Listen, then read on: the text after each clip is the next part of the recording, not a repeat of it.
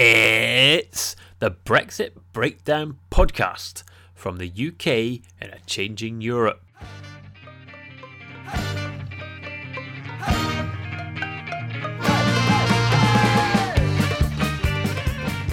Hello and welcome to another Brexit Breakdown podcast. I'm James Millar, author, journalist, podcaster, man on a mission to find out more about Brexit. And to that end, on this episode, I was joined by Simon Usherwood, Deputy Director of UK in a Changing Europe, and Sir Bob Kerslake, Lord Kerslake no less. Plain old Bob, he insists, as being known as. But more importantly, he's the former head of the Civil Service. Now, obviously, there's been much talk of the Civil Service's role in Brexit. Can they cope with the demands? Do they even want to? Are they trying to undermine it? And inevitably, we spoke about this with Bob. Our chat took place at the same UK in a Changing Europe event on devolution, where we spoke to Bernard Jenkin, and you heard that episode a few weeks ago.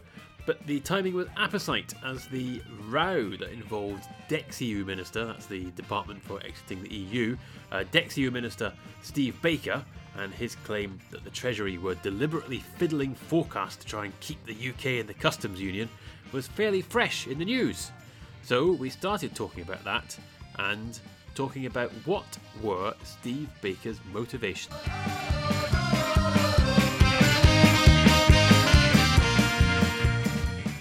Why did he do it?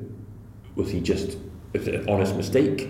Is he a bit stupid? Or was he making a genuine attempt to undermine the civil service for some reason? I think it was a bit sloppy, if I'm honest with you. And I mean, in truth, the economic forecasts were inconvenient in the way that, and they were clearly leaked, and that's not helpful to civil servants.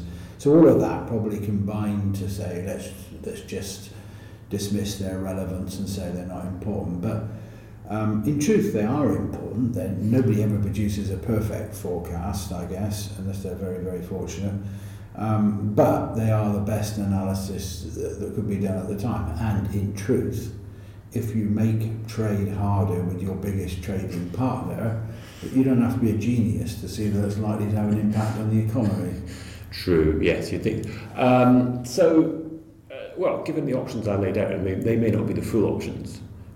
Somewhere between he's a bit stupid and he was trying to undermine the civil service. You're putting words in my mouth. Well, all right, by all means, use different words, but that's... I'm not going to make a comment about his intellectual capability. But if that's a sliding scale...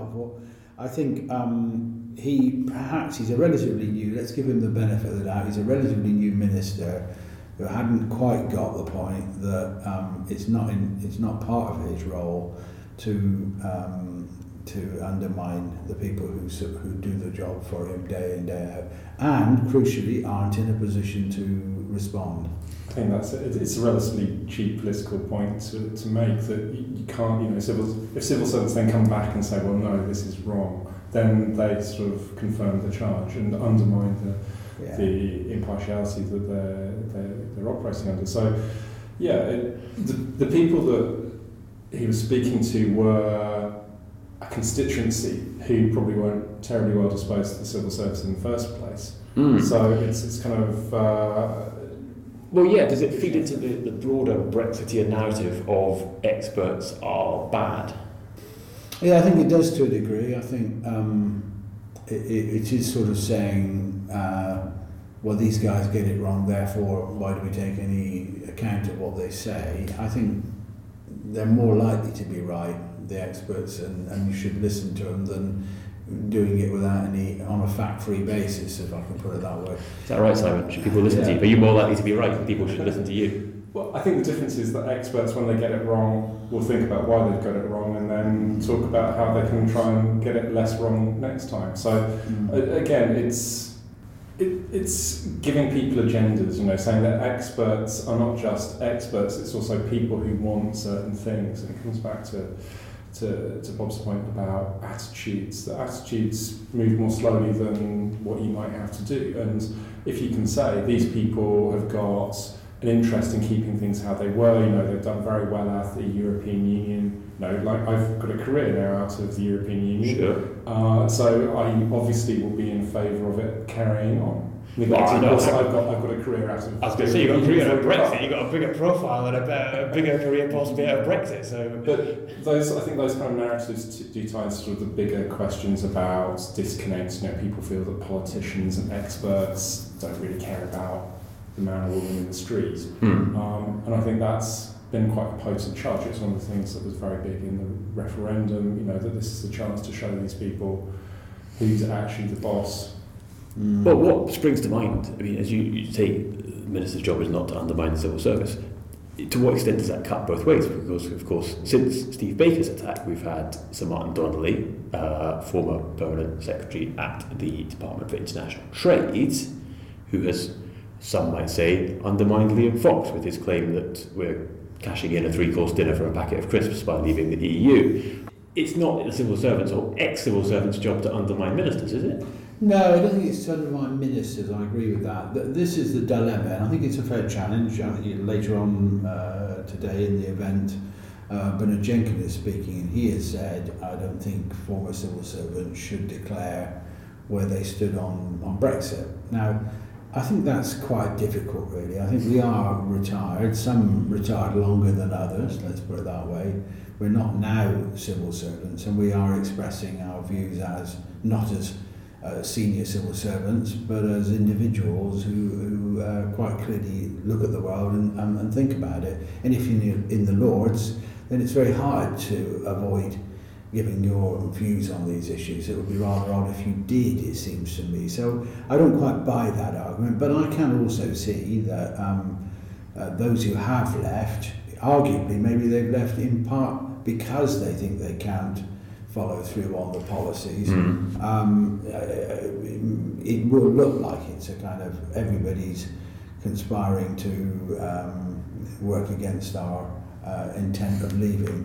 But I think people genuinely, and this is the point I wanted to make, look at where we're heading and are genuinely worried. I don't think on the whole civil servants like Martin Donnelly, I know him, he's a very capable guy. He's not a guy you would immediately think of as a...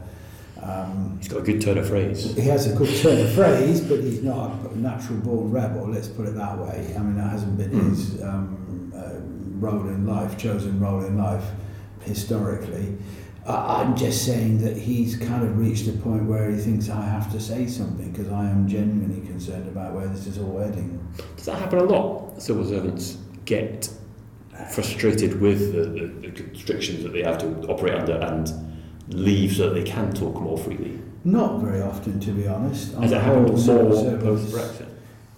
I think it's difficult to judge because I can't say I know exactly why people have left. I don't know why Martin, whether it was a good point, in his life to leave or whether it was frustrations with Brexit. But I think Brexit does...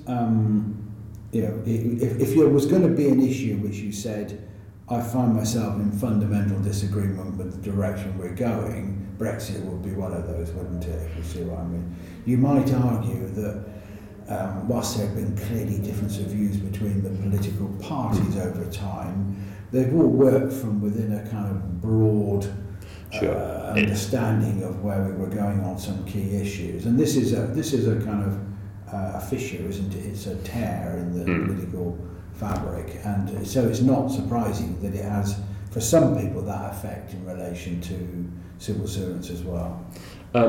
Do the interventions by people like Sir Martin and perhaps Bob to some extent, does that feed into the sort of Brexiteer suspicion that the civil servants are, at the end of the day, all Remainers and somehow sabotaging the process? Partly, but again, it's one of those things that's largely confirmation bias. That, it's the kind of thing they would say, isn't it? Right, and what Remainers looking at that go, aren't civil servants great because they're going to save us from Brexit, sort of thing? Yeah. So again, I don't know that it necessarily changes people's attitudes, but it's part of that bigger picture and those kind of underlying attitudes. Yeah, if you feel passionate about Brexit, then you're going to look for people who might be your worldview. Yeah, and I guess I think the risk here, and it goes back to your question about the civil servants, is that as the challenge of Brexit becomes more evident and the difficulties that are associated with it become more clear, there is going to be a temptation to say this.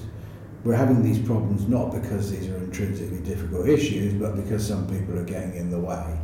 So you're looking for scapegoats, bluntly, and House of Lords, civil servants, they're kind of easy territory, aren't they? You must be in the worst possible position, right? Civil servant and Lord. Oh, you're a prophet. Anybody called you a traitor or I've got a beard as well, and that probably. There's nothing wrong with having a beard. No, this is true. No sandals, though. No sandals.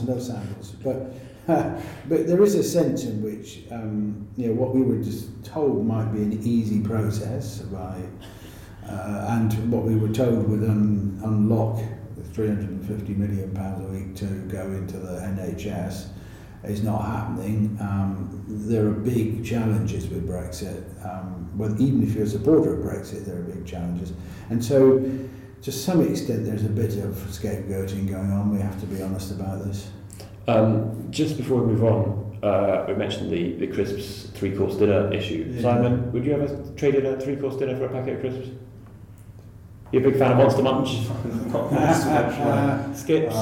No. Space Raiders? If you put it like that, it's not, nobody would go for that. I would. Unless, It depends what the 3-course dinner is. Something awful like a vegan restaurant versus a packet of McCoys, I'd go for the McCoys every time. No. I think William Rees. Sorry, actually, I said William Rees-Mogg. God, that was Freudian. I think Jacob Rees-Mogg might, because he might say it's better to have a packet of crisps as a free man if I've than chosen a 3-course dinner in the European Union jail. And sometimes you want a packet of crisps. Well, the Prime Minister. Prime Minister's a big fan of salt and vinegar crisps, isn't she? I just remembered. Maybe there's some sort of. Maybe that's what he was referring to. Maybe Doritos might tempt me, but Doritos. Yeah. That's an out-there choice. Wow. I just mentioned, Remainers will possibly look at the civil service and think, it can save us from Brexit. It comes to the fundamental question, which I sort of suggested I was going to ask you. Who does run the country? Can the civil service stop Brexit, even if they wanted to? Who's got more power, really? Politicians or civil servants? I'm very, very clear it's politicians. I've never thought that the civil service is truly in charge and in its view, will prevail. There are powerful civil servants, and there are powerful politicians, but in the end, politics will trump. There's no question about it in my mind.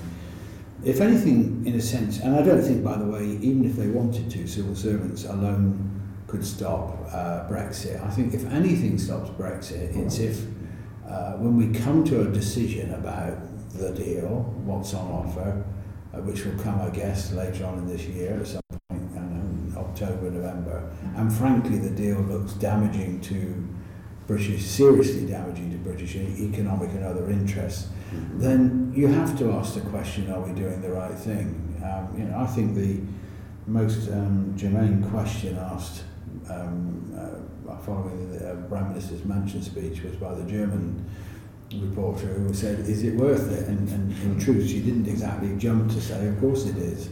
No, when asked it again in the House of Commons, she whispered, yes. What was that? Oh, that was a bit weird. Yeah, it's slightly weird, you have to say. She's not convincing, is she, on this one? I suppose. So I think it will be more about the kind of, how can I put it, the kind of real world consequences of Brexit that might alter the course of where we go than whether civil servants like it or dislike it. All right, take off your civil servant hat, put on your lordly hat, whatever that might be, a tricot. They do the doffing, don't they? Have fancy hats in the House of Lords. Can or will the Lords stop Brexit? No, and there's never any prospect that they would.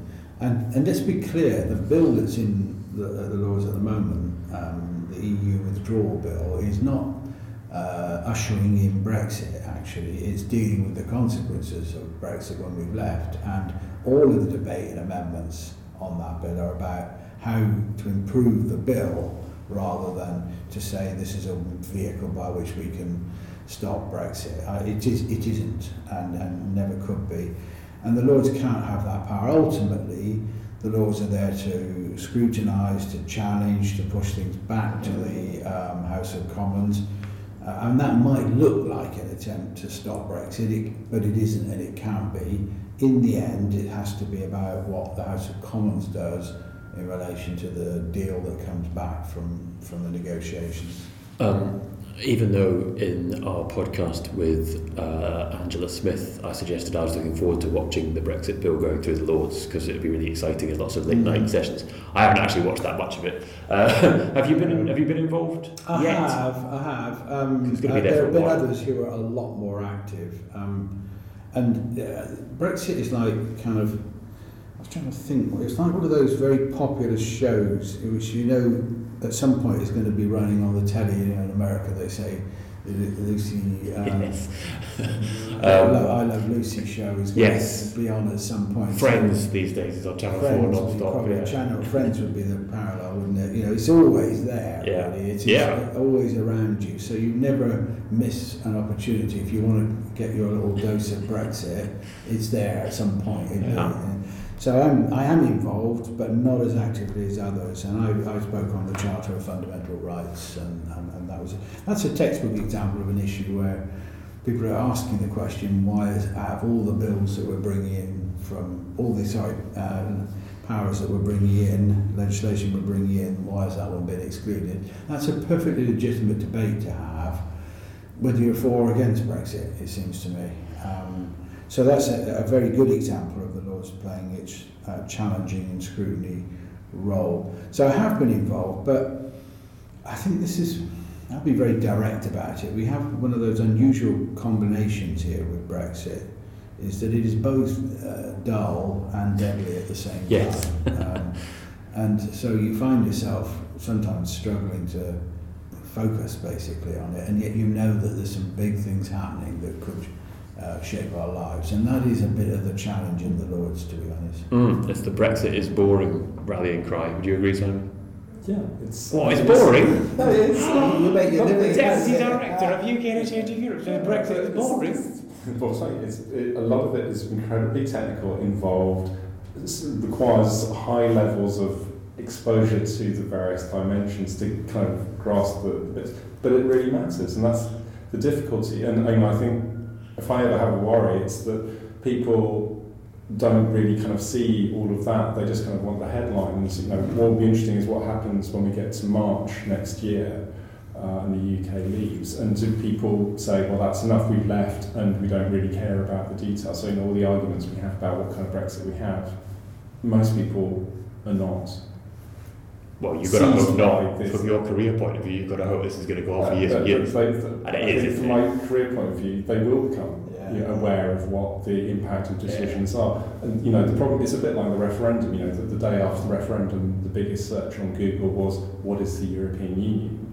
Which is it's stable doors and horses, isn't it? I worry about the same, that we might get to a Brexit that people say fine, but then afterwards say, well, what's this that you've organised for us? And the point to be engaged is now.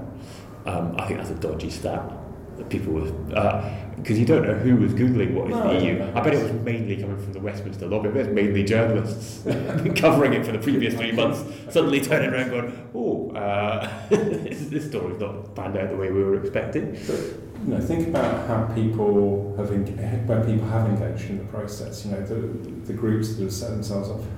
A lot of that's happened after the referendum, and if those people had put those efforts into their campaign before, they might have had more of an impact on the decision and on shaping what happens. It's hard. Polling clearly says that the EU is not the only thing that people worry. People worry about jobs, their health, education, things like that, and Europe is sort of to the side. Yes. There's no doubt that Brexit is dominating the policy and political landscape in a way. Well, you know that in the House of Lords, because you're going to be discussing, as you say, for weeks and weeks to come. And there are two challenges. One we've talked about, that it's complex but also incredibly important. And the second challenge is that it crowds out other issues that need attention. And that's a big concern for me, that you could find yourself out of the European Union and then start to see much more clearly the scale of the challenges the country faces in other ways. Just to mention the civil service again, has the civil service got the capacity for Brexit? That's another question that's been raised. Well, it is a question, and I raised it earlier. I think they have recruited a lot more civil servants quite rapidly into the specific departments, if you like, are Brexit related. I wonder whether they really do have the capacity in other departments, given that it can, something like the environment, it will be a huge part of their activities. So I think it does impact on other departments. But in a way, you've got a kind of dual challenge in the sense of for other legislation. It's not just is there capacity, there's also a question of does the government have the authority at the moment to take through difficult issues. So we face it's a combination of all of these things. It's the dominance of Brexit, the impact that has on capacity, and the fact that we have a government that is in effect a minority government supported by the DUP. All of that combines to make it very hard to confront and chat and deal with some of the big issues that aren't Brexit at the moment. The finances of local government, health and care, the economy, all these things feel like they're on the back burner whilst we do all this. That's the question, I suppose. It's the wrong question, isn't it? It's not that the civil service can do Brexit or not, it's whether they can do anything else. And that is it. And can the government do much else either? Yeah. You mentioned local government. We are at the UK and Changing Europe event on local government. What's its official name, Simon? I should know, but I'm going to put you on this local and devolved institutions. Yes. I think so. Yeah.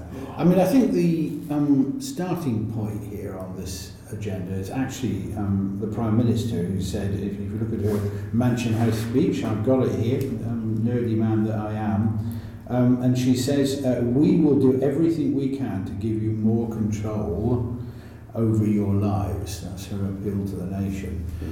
But devolution hasn't really featured as a big part of the debate, and this is in a country that is already very centralised. And I think people worry that the only people who are going to take back control are Whitehall and possibly Westminster. And that is a justified worry, isn't it, Simon? Because this stuff was vaguely mentioned, Scotland's going to leave before the referendum. It was like, well, if you vote out, then Scotland's leaving. But it didn't really get beyond that, the discussion during the referendum, did it? No, and so just generally,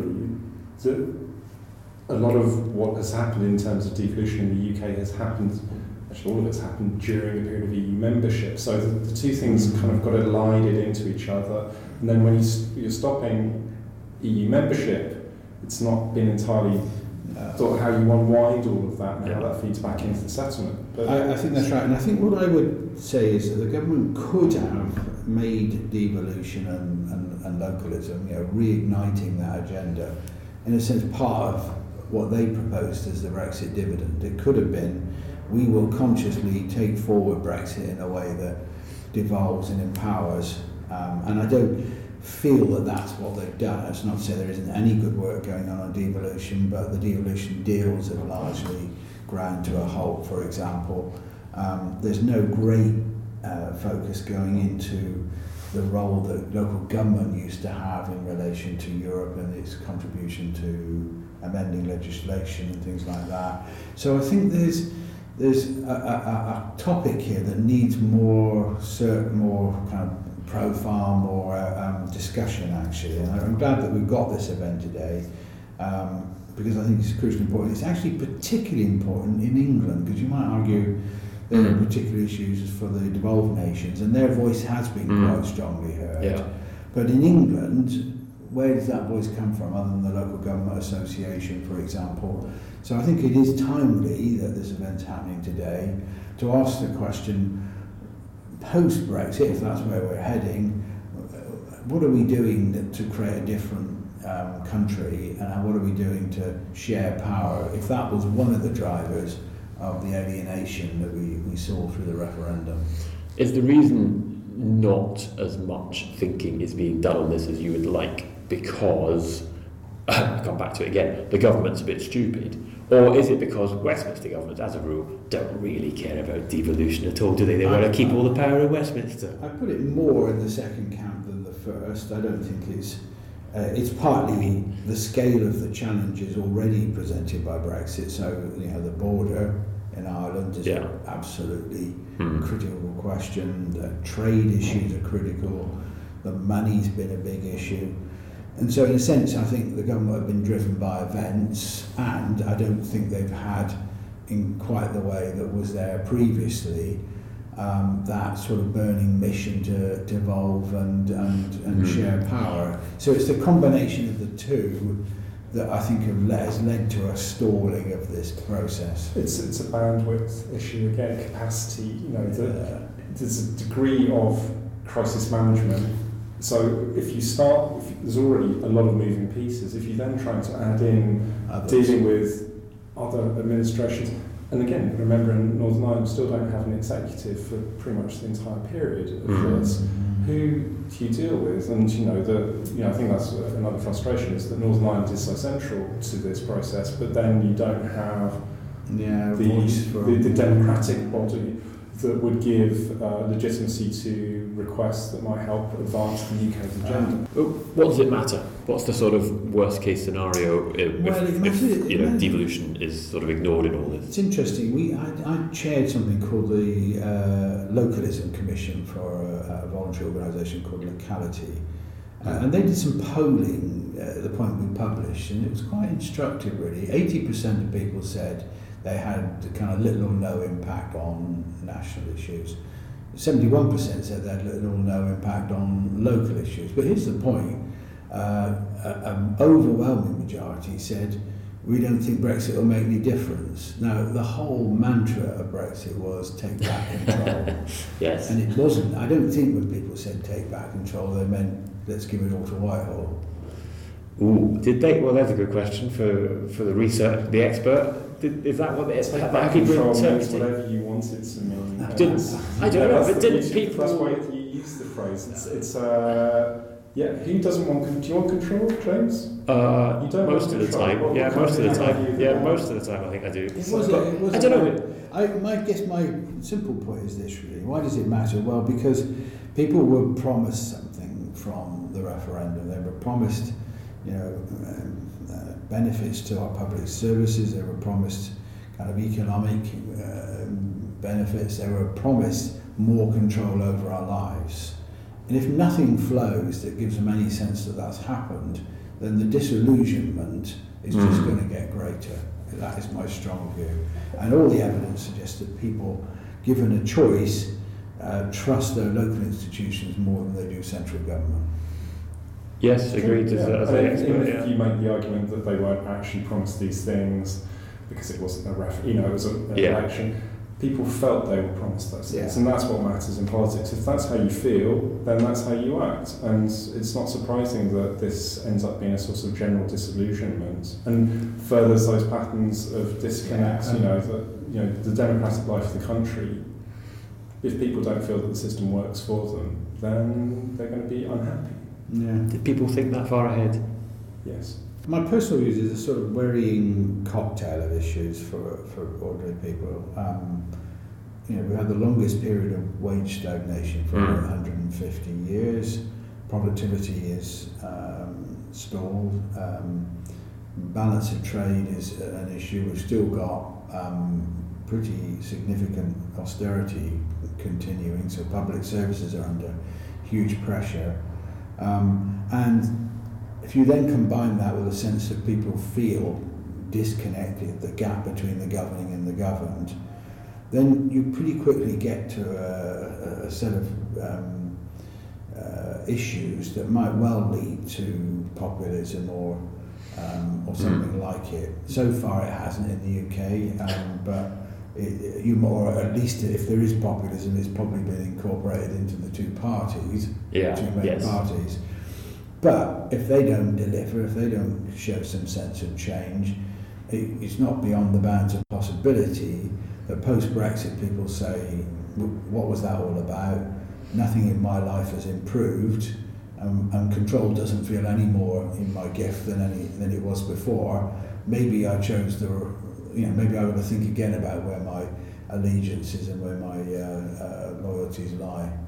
Likewise, even if you end up with a kind of reversal of the decision through another referendum, there'll be people who said, we were cheated out of our original decision, and I think that's that this is one of the big problems of Brexit, is that there is no happy outcome in the short or medium term. And it's noticeable that the Prime Minister talked about saying that she wants to bring the country together, I think was her phrase in the Mansion House speech. Yeah. And many people thought, well, bringing the cabinet together would be a good start.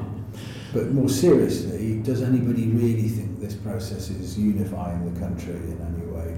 Does it feel a more unified country at ease with itself? And do we feel it will be post-Brexit? I think those are important questions, actually. She really wants to unify the country. She should bid for the Olympics again. That's the answer, isn't it? That's the only thing that's unified the country in recent years. Let's do that all over again. That was brilliant and everyone loved it. If she really believes in unifying the country, she should be straight down the IOC and said, we'll do it again in Manchester or something like that. Or Eurovision Song Contest, something like that. Yes, well, that would work.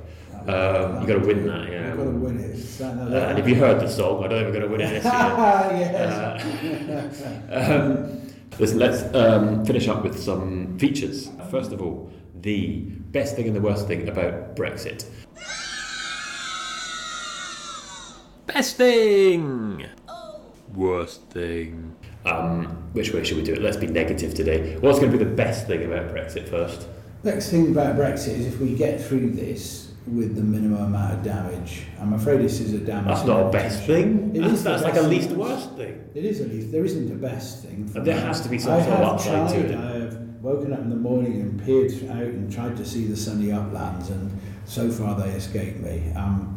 So I think, truthfully, getting through this with the minimum damage is the best that we can hope for. I'm sorry. I don't want to be... That might be the worst best thing we've had on these podcasts. I'm sorry about but that. I dread to ask the next question then. I'm trying to think, maybe we'll see a surge in sales of Marmite. I just can't think of what it is. Blue passports. Go on then, if that's the best thing, what's going to be the worst thing about Brexit? Thing, I guess, is that we come out of it in a way that seriously damages our economy. And actually, that's an if, though. Do you think we will come out of it with a seriously damaged economy? Truth is, I don't know yet, because it's in flight. I think it's possible that an agreement can be reached, but at the moment they're miles apart, and recent events have not brought them close enough yet. Now we're into a negotiation, who knows? But I think there is a serious risk that the deal that we comes out with doesn't create frictionless trade, and that has an economic consequences for us. And just by the way, the other bit of the kind of worst thing is it happens at a point where the kind of global order is under great strain as well. So we find our potential allies being a US that's moving towards tariffs and places like Saudi Arabia. It just doesn't feel like a good... it's back to the 3-course meal and the packet of crisps. This is quite a toxic packet of crisps in some aspects, isn't it? You're trying to tempt me into naming a packet of crisps that I think is toxic, and then we'll get sued by the Monster Munch monster or something. I'm not suggesting Monster Munch are toxic. They're very nice. Prawn flavour. Is that toxic? Well, okay, we should be more general than that. Yeah, I agree. Yeah, I'm with you. Yeah, I'm with you on that one. It's not natural. What's that? Simon running upstairs to change the buffet, get rid of all the prawn cocktail crisps. Finally, the feature whose name I always get wrong. Do you want to have a go, Simon? What's it called? In the unlikely event this podcast has not enlightened you sufficiently. I can never remember exactly what it is, but yes, recommendations for understanding Brexit. Oh God! Well, I guess understanding why we've ended up here. Of course, I think Tim Shipman's books are hard to beat. Really. Do you know nobody's recommended that yet? That's I'm really surprised. All Out War. I've just momentarily forgotten the second one. Fallout. That's it. And he's doing another one. He is a very fine journalist, Tim Shipman. His meticulous attention to the detail is great, and he does bring it to life. And I think you can see in his books the kind of on a blow-by-blow level how we've ended up where we have. It's a good recommendation. I'm surprised we haven't had it so far. Simon, more recommendations from you? Was it going to be some more Twitter accounts? No, not more Twitter accounts. I thought about it. I'm going for a song this time. Excellent. I'm going for the Beatles. We Can Work It Out. Oh, okay. I did actually. You did trigger a thought in my mind when we first came. When we first had the referendum, I did feel that there was a space for Brexit the musical. And somebody's done it. I'm annoyed about that because I thought I could cash in. Have they done it? Yeah, I don't think it made a big impression. No, big impression. There's space for another one. But okay. I think we need a really something like Hamilton, where a hip hop version maybe of Brexit. Brexit the musical, sung in hip hop. It's got to be a winner. You can't see how it wouldn't be. And you've got to have a vote at the end. Have you changed your mind? It's not really a recommendation. It's some sort of recommendation for something that doesn't exist. It's very existential. That I like it. It's different. Take it and see if we can get some money for it. Well, I think we should try. Edinburgh Fringe programme will be getting put together right now. There you go, Bob. Get your whatever it is, 56 words together in the programme, and then you just have to put it on by August. Yeah, that's true. Nothing to a man of your calibre.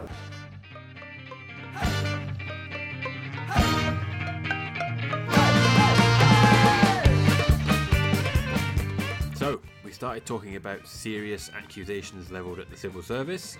We ended talking about musicals. I half expected Bob or Simon to say, let's do the show right here. I'm sure there's been a Brexit musical at the Fringe, but a Bob Kerslake endorsed production would surely fly. Move over, Bob Fosse. Bob Kerslake's the new name in musical theatre.